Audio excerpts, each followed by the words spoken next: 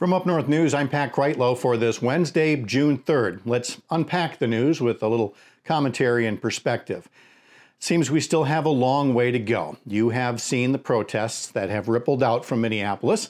They've reached the so-called liberal bastion of Madison, where African Americans make up only 6% of the population in the area, but almost 50% of the arrests. And despite the attention brought to the issue of people calling 911 because somebody dark and unfamiliar was nearby doing ordinary activities, comes this brand new story out of the Madison suburbs, where Monona police were called by someone who said an African-American man was sitting on the porch of a home that had been vacant for a while. So police showed up and they said that they knocked and got no answer, heard voices, went inside, guns drawn, and handcuffed the young black man inside until he proved he was the new renter of the home. But of course, Karen, or whoever it was that called the police, had to call the police.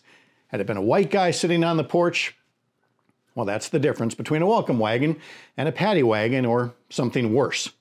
That new renter, a local football standout, said he knows things could have been even worse had someone decided to shoot. He has filed a report with the Monona police because even though the officers followed protocol, maybe the protocol needs a little tweaking for a suspected house burglary at 11 o'clock in the morning.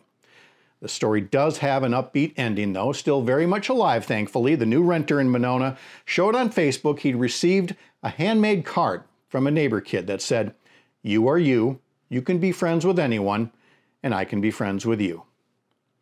We will have more about that story and all the day's top headlines over at upnorthnewswi.com.